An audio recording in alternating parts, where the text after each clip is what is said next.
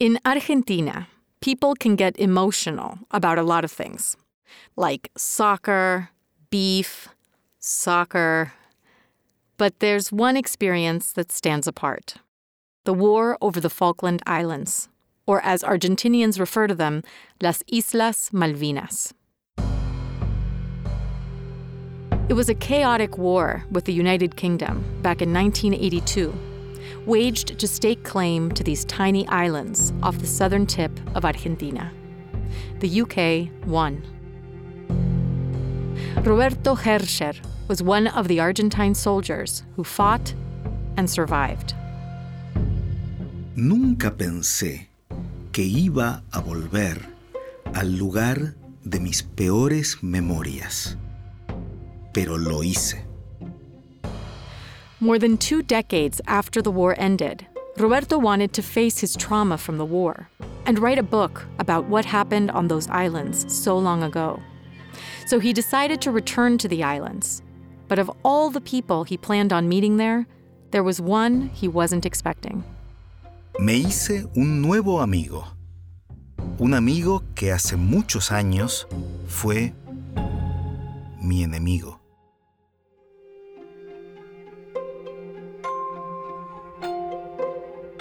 Welcome to the Duolingo Spanish podcast, where we bring you true bilingual stories of travels with unexpected turns, plans unraveled, and destinations unknown.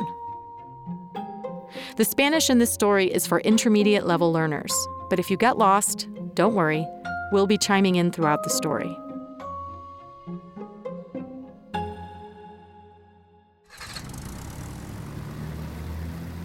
When Roberto returned to the Falklands in the winter of 2006, the first thing he saw through the airplane window was the shape of the islands he so vividly remembered. Como dos alas de mariposa. Like 2 wings of a butterfly. Las Islas Malvinas, o Falkland Islands en inglés, están en el Océano Atlántico Sur. Argentina las colonizó en el año 1830, pero Gran Bretaña las ocupó 3 años después. Gran Bretaña, or Great Britain, and Argentina disputed their claim to the islands for more than 150 years. Until all of a sudden, on April 2nd, 1982, Argentina decided it was time to reclaim its sovereignty over them. Si quieren venir, que vengan, les presentaremos batalla. The military dictator at the time, Leopoldo Galtieri, sent in troops to take the islands by force. The Prime Minister of the UK, Margaret Thatcher, ordered her armed forces to recover them. And in less than 3 months, the British won. En ese momento, yo tenía 18 años y era un joven haciendo el servicio militar. Era obligatorio y muchos tuvimos que ir a las islas a combatir. Fueron tiempos difíciles. Muchos de mis amigos murieron. Me explotó una bomba a pocos metros de la cabeza. 18-year-old Roberto joined the military for the same reason many of his fellow soldiers joined, because it was obligatory back then. The bomb that exploded near his head, thankfully, didn't injure him. But the war did change him forever. And for the longest time, Roberto wondered if he would ever set foot on those islands again. Then one day, his son asked him about what the war was like, and Roberto realized it had been 25 years since it ended. In that moment, he decided it was time to face his old memories. Me di cuenta de que era el momento de escribir un libro sobre mi guerra. So Roberto returned to the islands. Cuando regresé a las islas, conocí a un hombre que se llama John Fowler. Es profesor de inglés. John era superintendente de educación de las Islas Malvinas durante la guerra y después fue secretario de turismo. Él y yo fuimos a un bar para beber unas cervezas y conversar. Me sorprendió escuchar sobre su miedo y sufrimiento por la ocupación de las Fuerzas Armadas Argentinas. John opened Roberto's eyes to how locals had perceived the Argentinian army as invaders. John told him about the times he felt most terrified. Like when a missile fell into his house, where his family and others were taking refuge. It had been one of the most violent nights of the war, towards the end of the conflict. Estaban ahí precisamente porque era la construcción más sólida y segura. La mujer de John y sus 2 hijos pequeños también estaban ahí. Todos estaban nerviosos. Los combates se aproximaban. When the bomb fell, John was able to protect his own family. But 3 women who took refuge with them inside the house died that night. La historia de John Fowler y su perspectiva sobre la guerra cambiaron mi visión de mi guerra para siempre. While they sat together at the bar, Roberto told John where he was the night the missile hit John's house. As it turns out, Roberto and his battalion were only a few blocks away. Esa noche estábamos escuchando por la radio al gobernador militar de las islas, el general Mario Menéndez. Él decía que no nos íbamos a rendir. Rendir, surrender. General Menéndez from Argentina confidently announced that it would never happen. So when Roberto and his battalion heard this on the radio, they hunkered down for the night. Roberto's superior asked them to make food for the coming days, specifically dozens of servings of a traditional Argentinian dish, milanesas, which are basically breaded flank steaks. Hicimos como 20 milanesas, pero a la mañana siguiente recibimos una sorpresa. The surprise? That the war was over.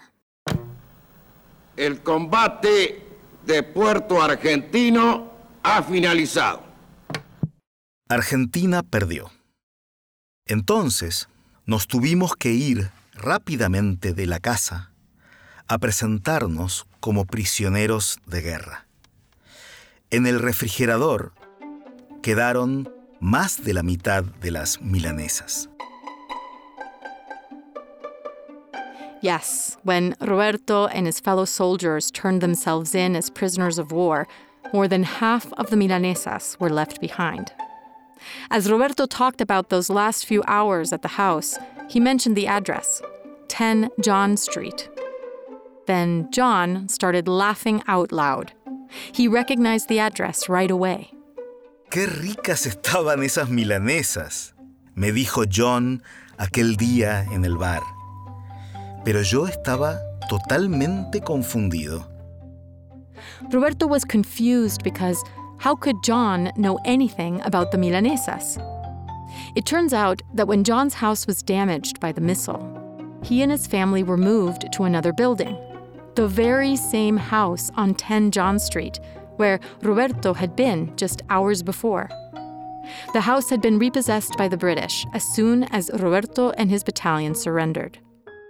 Y cuando John entró a la casa, encontró, todavía en el refrigerador, nuestras milanesas.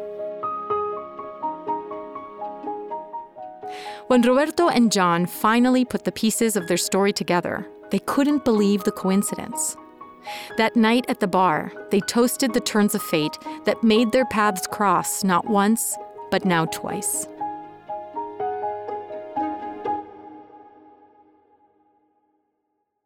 After his trip to the Falklands, Roberto published a book about the war and what it was like to return.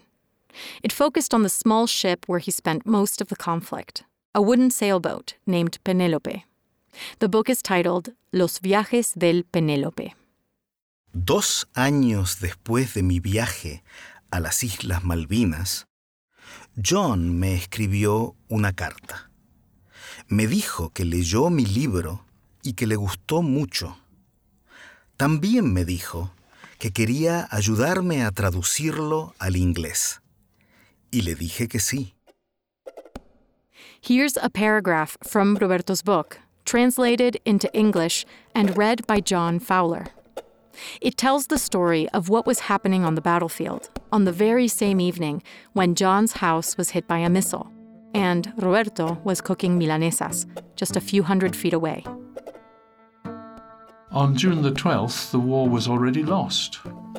The British destroyers were bombarding our positions all night, and the battle-hardened attacking soldiers were advancing on the mountains that surrounded Stanley, Longdon, Kent, and Two Sisters, where soon they would be involved in the most terrible battles of the war.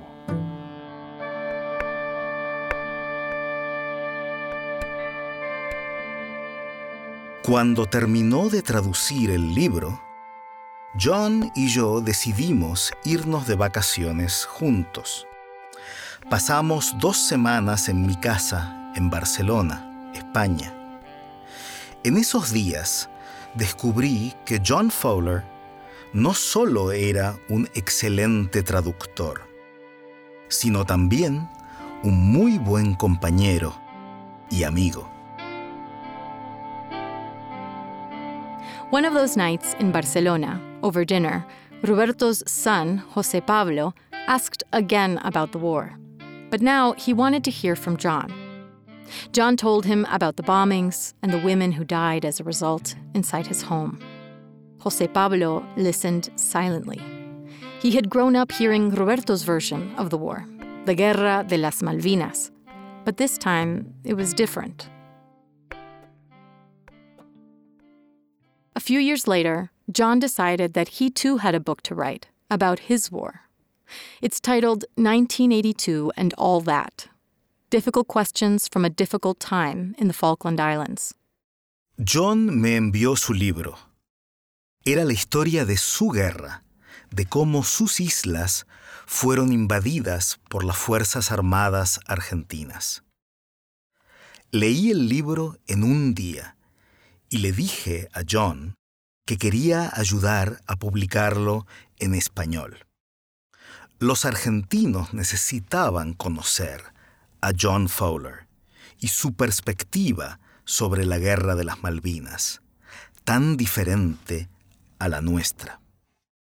So that's how Roberto helped John translate his book about the Falklands War. At the end of 2013, Fowler's memoir was published with an epilogue by Roberto. On that fateful evening of June 12, 1982, John and Roberto had been separated by only a few hundred feet, though they didn't know of each other's existence and were on opposite sides of a war. Today, the two men live thousands of miles apart, but they feel closer to one another than they ever imagined possible. Después de conversar, escucharnos y leernos tanto, creo que John Fowler es el amigo que quiero tener junto a mí en la próxima guerra.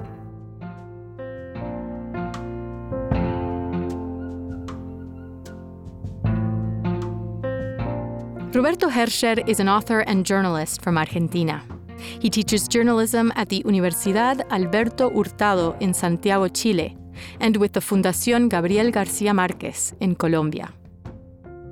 You can find a link to his book about the Falklands War and a transcript of this episode at podcast.duolingo.com. There you can find other episodes in this series, and you can also subscribe at Apple Podcasts or wherever you prefer to listen.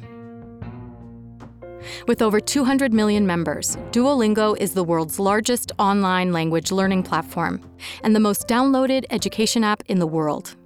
Duolingo believes that everyone should have access to education of the highest quality for free. Learn more at duolingo.com. I'm Martina Castro. Gracias por escuchar.